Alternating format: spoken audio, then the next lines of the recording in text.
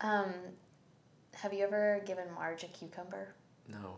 Have you seen cats and Oh, cucumbers? the cat. Yeah, where they're eating and you put the cucumber behind them and then they jump. Yes. Okay, Jordan showed me this and I thought this is going to be some dumb internet thing. I don't want to waste my time with it. And he's like, "No, Annie, please watch it." And I watched this video, which I do have to show you if you hadn't seen it. Oh, yeah. Oh, I've seen it. And the whole time I kept thinking, "Marge, I want Marge to do this, please." I don't want to scare my precious baby bear. I just want you to do it once and video it. And we can put it on the internet. I just want to do it so bad. I want to see her jump. I want to do like a whole Marge blog. I mean, obviously I do. Of course. But I think she could be an internet famous cat because no cat looks like Marge. She's so pretty, and I thought, what better than to see that beautiful cat jump 10 feet in the air over a cucumber? Why do you think they're scared of cucumbers? I read somewhere that they like have this evolutionary instinct that like they think it's a snake. That's what Jordan and they wondered. think they're in danger. Yeah. But also that seems so specific. Well, and also, like, where has my cat ever seen a snake before? so, okay, let's do an experiment. I'll come over to your house, Okay. and we'll do a cucumber. Mm-hmm. Okay. I have a zucchini in my refrigerator right now. Would that be the same? Yes. Okay. Okay, and then, like, the next day, I'll come back to your house, and we'll do a toy snake. And we'll see if the response is the same. Okay. But we need, to do this scientifically, we would need 3 Marges. Right. So we have to clone her, like, in space and time, so that we can have a control that doesn't react. Yes. One that reacts to the cucumber the first time, then the snake. One that reacts to the snake the first time, then the cucumber. I feel These like... are variables. I did elementary school science I was about to fairs. say, this sounds like Annie's... Look, I went to state science fair. Bring it on. I'm ready. We have to do this. I'll get working on my time machine.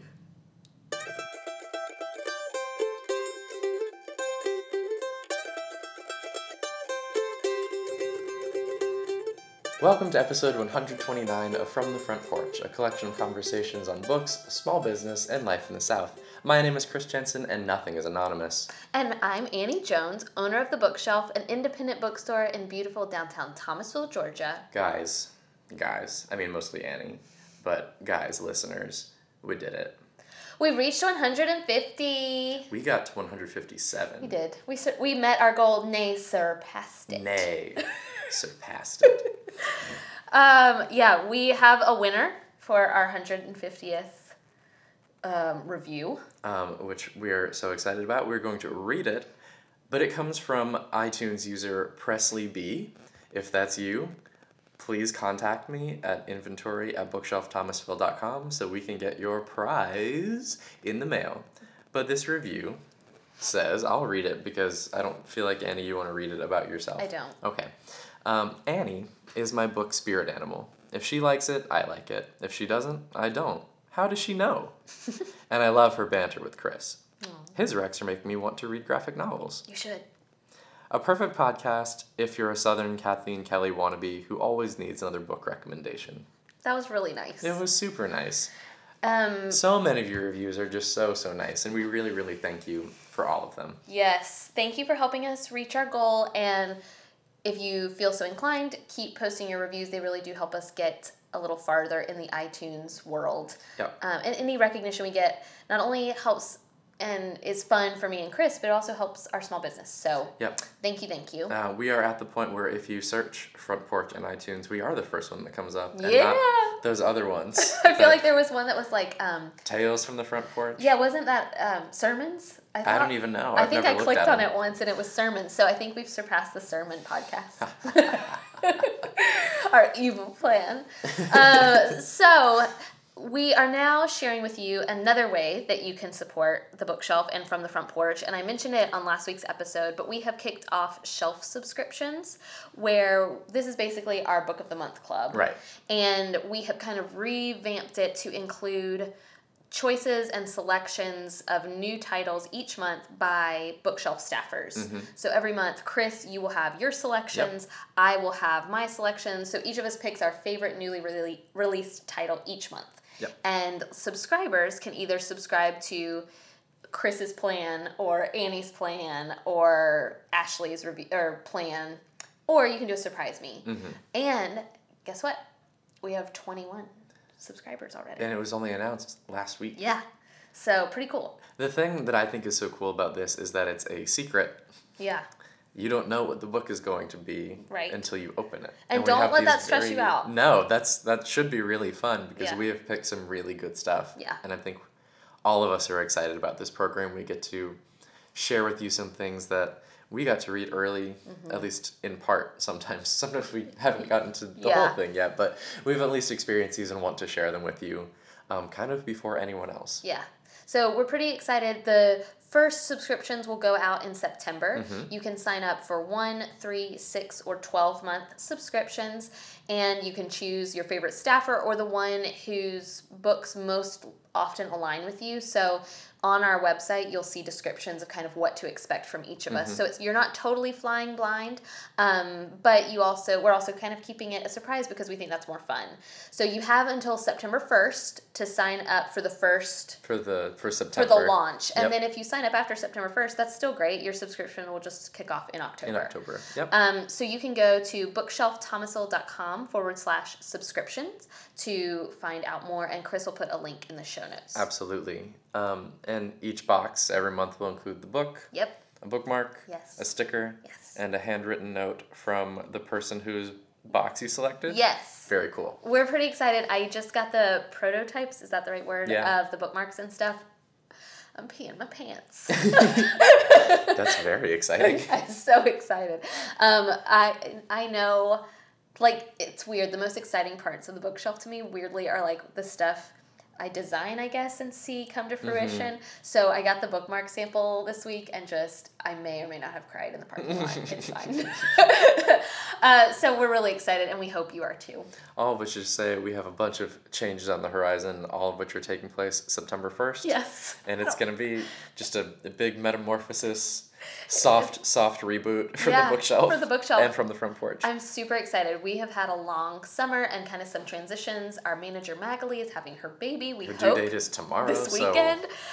So we're super excited, but it's also been kind of sad and just we've hired some new folks and so we've had some transition. And so I thought, let's make September 1st kind of a launch date for some, not necessarily new things, although some new things, but also just some revamped things. And I'm really excited. It's kind of like a new year. Continuity is the same, but we're starting again at issue number 1. Yeah. Fun. It's going to be great. All right. Are you ready? I'm ready. What are we going to talk about? Rereading. Rereading, yes. This came from a listener suggestion a couple months ago. How do we reread? Do we reread? Why do we reread? I feel like the more we say reread, we're going to say wee. Oh, well, I wasn't worried about that. But I just feel like it's like making a child try to pronounce her R's correctly. Oh, okay. And the little piggy went read all the way. We're going to say reread. We might say read again. We should have had a reread drinking game. No. This could have gotten real fun. Goodness. Do you reread? I used to reread. I reread for 2 reasons. I reread for comfort. And actually, you reread for 2 reasons, and I'm copying you. And then I reread sections of things. So you and I both talked before. I have no qualms with marking in my books, with writing in my books. The other day, I didn't have a pencil, so I think I've talked before, like I'll rip little pages just so I can know where that line was that I really loved. I will find myself going back to books and reading those portions, rereading those portions. I think because of my job, I don't reread a lot. Right. There's a lot of pressure, not even from other people, although, sometimes from other people, to be reading what's new and popular. Right. I don't even read a ton of backlist. Right.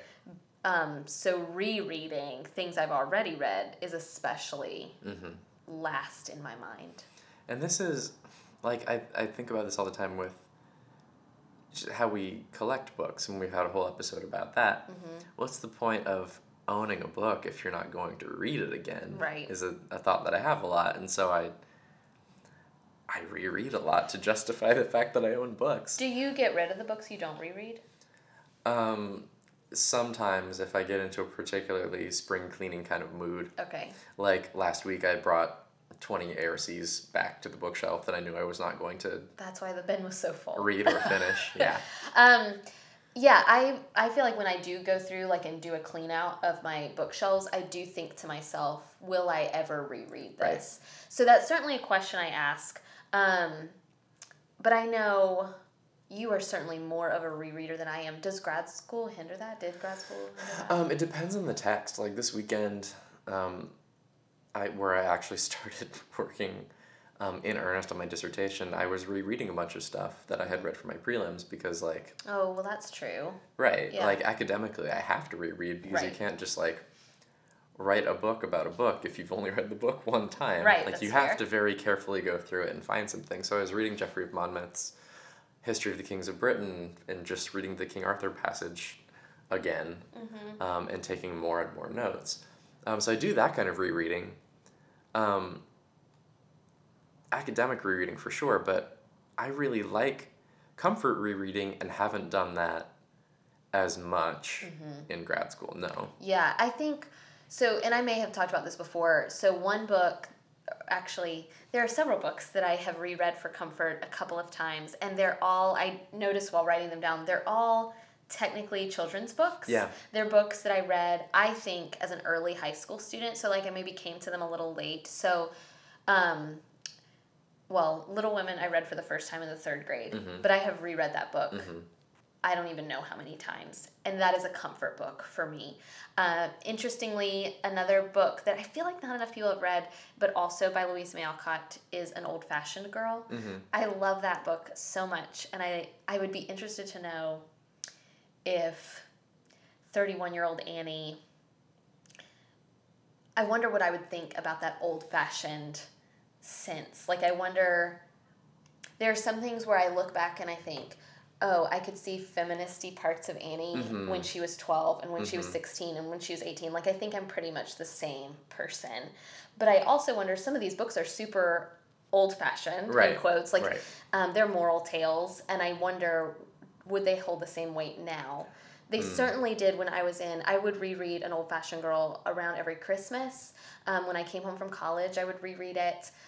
But I wonder, would I still like it now? So I kind of want to reread it now just for that reason. Yeah. I'm just kind of curious. I'm going to challenge you to do that. Yeah, like I kind of want to. Yeah. So yeah, a lot of the books that I reread for comfort are Little Women, Rose in Bloom is one, 8 Cousins, Anne of Green Gables, those kind of classic children's literature. I've reread Harry Potter a bunch of times. I think a lot of people, I think you're absolutely right. I think that's a series. And Narnia. Okay. I've read both of those lots of times. I think for a lot of us who grew up on the books that we grew up with, I think maybe are those the books that you reread for comfort? Yeah, books you grew often. up with? Yeah. Yeah, I guess so. I used to try to reread Harry Potter every summer, and I would sit and I would dedicate 7 days to do all 7 books, and it was such a great fun thing that I did you're a bunch of times, and now I don't have a week to set aside. Yeah. Where I'm like barely eating, barely sleeping, and I'm just reading. Right. And it's so fun. That was fun.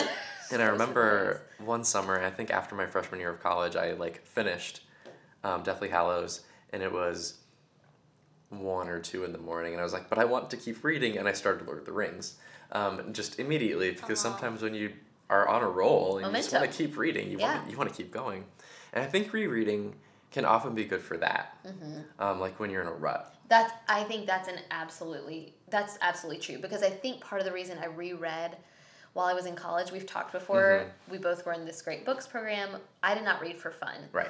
So then when I went home for Christmas or something like that, I did want to read something. Right. But I certainly didn't want to read the school books I had just finished, but I also didn't want to read anything new.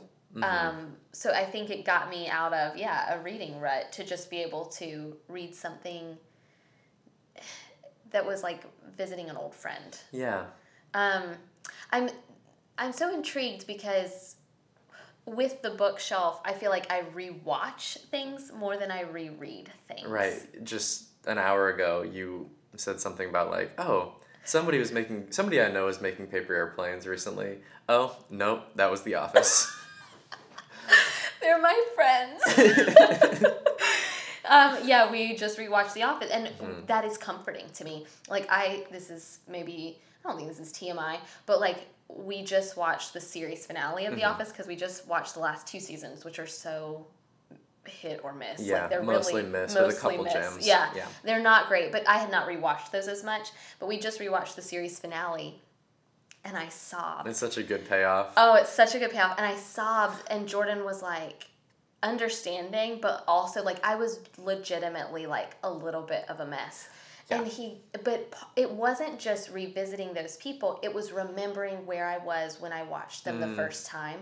And there's this line that Andy Bernard says that like, why don't you know the good old days when you're in them?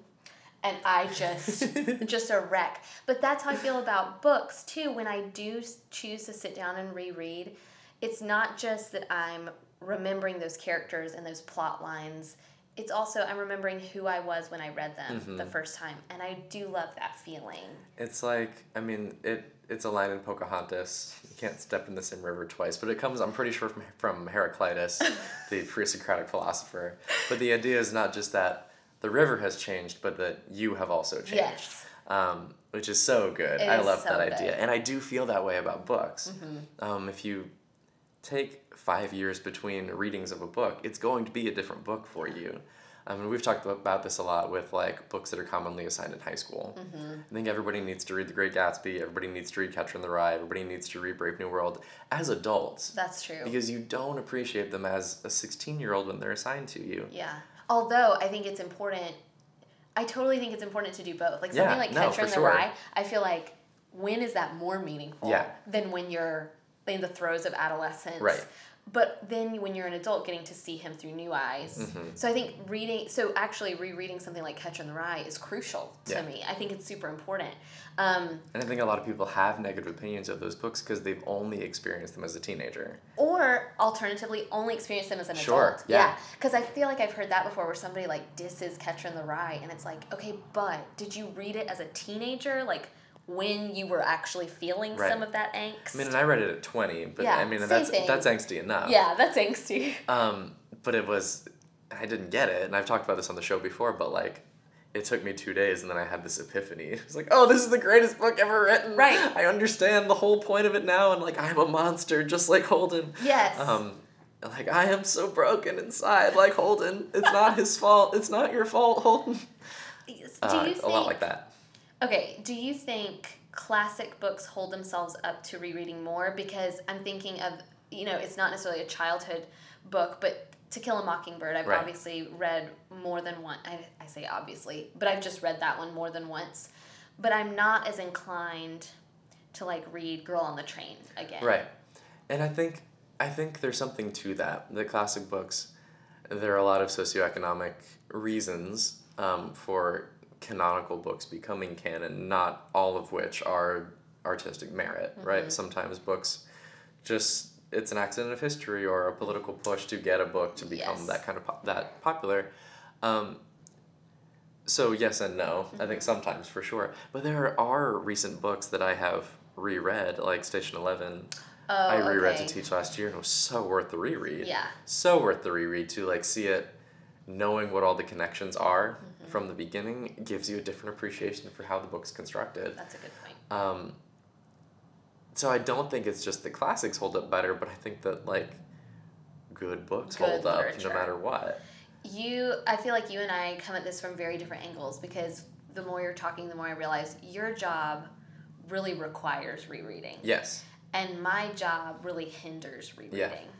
And makes me kind of jealous of your job. Yeah, well, and I'm jealous of your job in the same way because I don't get to read new things a whole lot. Right. So I don't get new stuff. I just know the old stuff really well. Yeah. And that I feel like that's... I love, and that's why I do what I do. Well, and it's why you're good even in the bookshelf. Like, you're a good asset here because of that. You're an asset here because of that. But, yeah, I would be curious to know how people who don't have bookish jobs... Right. Do they reread? And what do they reread and why? Right, and for what reason, yeah. Because, like, in addition to Harry Potter, I used to reread Paradise Lost annually, which, like... That was hilarious to me. You're right. That's and that's an interesting rereading choice. It is, and part of it's because it's difficult, right? Like the language is hard, and I'm just trying to understand it. Because when I read it the first time in my sophomore year of college, it was like, I know there are parts of this that I like and that I find beautiful, but I can't figure out why because I don't really understand what's going on. Mm-hmm. And then I annotated the crap out of my book and put like a dramatic, what's it called, like when the person's name is in front of their dialogue. Okay. So every time a new person spoke, I put it in quotes and put their name in front of it so I could understand the narrative. Yeah. And it helped me so much. Yeah. And I have that copy still, and it's one that I go back to, even though I have scholarly editions of it, like my Barnes and Noble Classics, that has all of my like dialogue notes, and it is the one that I go to because I can read it clearly. So part of rereading for me is trying to understand difficult things. Mm-hmm. I also used to read Hannah Arendt's The Human Condition, which is a notoriously super difficult book that I love, but I only understand the parts of it that I do because I read it 3 times. Do you think great books trained you for that? I think it absolutely did. Because I was just thinking, so the books, I wrote down some of the books that I go back to, you termed it well, like that you go back for, what did you say, for difficult, like for understanding. Yeah. So you read for comfort, reread for comfort, and reread for understanding. The books that I have reread for understanding, I mostly don't read the whole book again. Mm-hmm. But I will go back and, like I said, reread those passages that I've underlined or that I've marked. I think of This Was Not a Great book, but I read it probably 3 or 5 years ago, and my brother and I read it at the same time. It's called The Supper of the Lamb. Mm-hmm. I've told you about it because you would love it. But it's by Robert Farrar Capone. I think that's how you pronounce his name. And he was a priest. Mm-hmm. And this book is about... it's about food, but it's about so much more than food. And I remember reading it for the first time thinking, oh, this should be in great books. Like, I don't know if you ever feel that way, but sometimes I read and I'm like, oh, somebody should teach this in a great books class. But now I'll go back and pick it up, not to reread the whole thing, but to reread a chapter or to reread a couple of lines, because some of the lines in there are really difficult, but they're also really comforting and really fascinating. He talks about, I think I've said this line before in the podcast, but I think it's this phrase of, when you chop a carrot, but basically like focus on your task. Do what you're doing. Yes, do what you're doing, be in that moment. And I wouldn't remember that line, I don't think, if I'd only read it once. But when you reread, you have the ability, this is going to take me back, but I went to a Christian elementary school, and to this day, the scriptures that I have memorized are from elementary school. The ones that they make you memorize. The ones that they make you repeat to yourself over and over again. So, similarly, with reading, I can tell you plot lines and points and lines only really from the books that I've reread. Exactly, and I wasn't sure I wanted to bring it there, but I think that is kind of the purpose of Bible studies in Christian circles, of like you read and reread so that you know what it says, because that book has a particular importance in that tradition. Yeah. And, you know, my personal tradition, not all books, but many books have that kind of importance. Yeah. And I want to reread them and study them. Well, and you want to be able, I was about to say, you want to be able to recount them in conversations. Right. Like, I feel like the most interesting conversationalists, the best people that I interact with at dinner, part of the reason I love them is because they're able to quote from books or quote from movies. It doesn't even have to be books, but like people that clearly have a wealth of knowledge and understanding from other sources other than themselves. Like, I don't want to go to a dinner party with somebody who's just talking about themselves. Right. But somebody who's talking about something they read or something they watched, like that I'm interested in. And you mentioned Station 11. I've not reread that whole book, but there's the chapter where she talks about what they miss. Yes. It's like the second chapter, I think. And that is the chapter that hooked me on that book. And that passage I have reread many times because I think it's so beautiful. Yeah. And so I think, I want to be able to recount things like that to my customers, to people I'm interacting with. I want to be able to talk about this book that I read without having to go grab the book off the shelf. Right. You know what I mean? And just like, oh, well, I remember this passage. I remember something about it, but and I think there are people who can read something once and have like a much better memory and understanding of it than I do.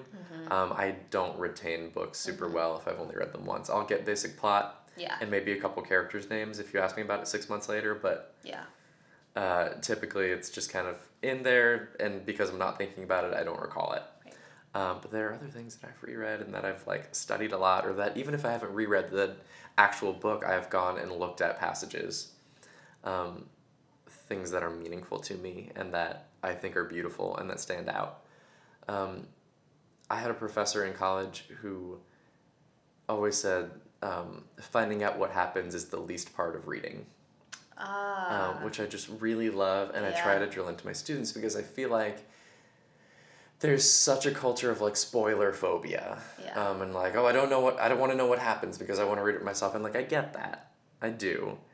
But especially for like literature, like we're talking like books, good books, finding out what happens is the smallest part of that. It's not about whether or not young Werther is going to kill himself at the end. Like, you should know that going in. That book's 200 years old. More than that. It's about how he gets there. Well, that's a really good point just in general, because I think I will catch myself on reading recaps. I'll say something, like if a book was a page turner, I think I'll catch, like I think I have said before, I just couldn't wait to find out what happens. Right. And I think that's fine. Like, that's fine. It's fine to read that way.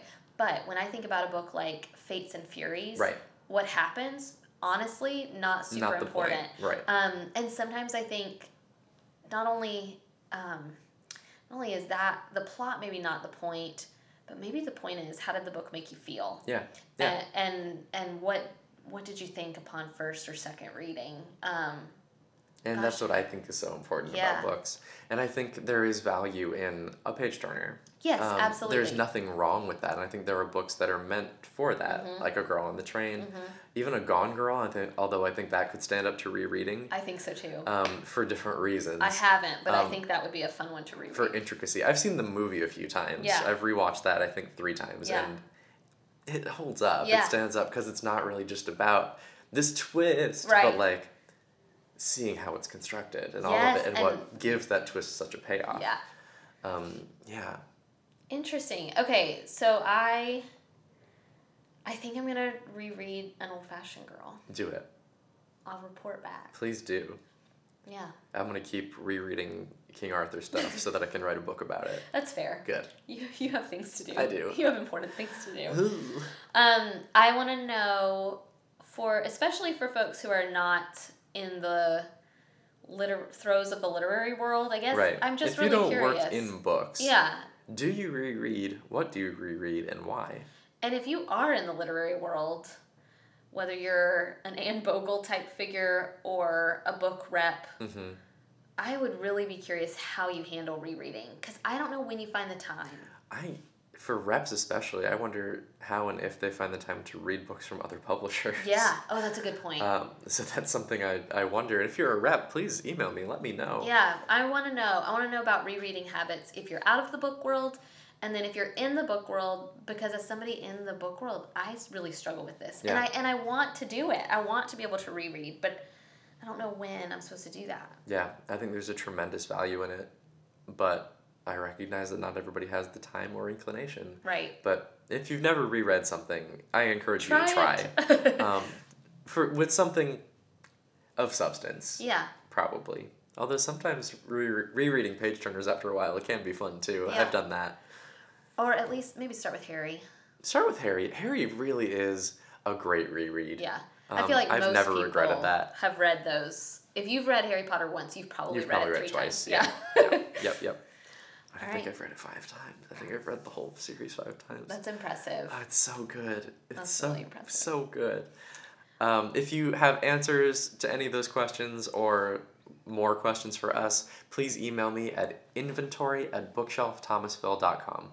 You can find full episodes of From the Front Porch on iTunes, on Stitcher, and on our store website. That's bookshelfthomasville.com.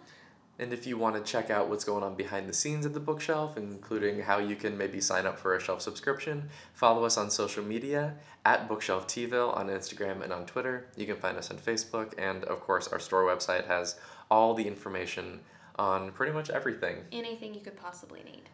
Thanks so much for listening, guys, and we will see you next week.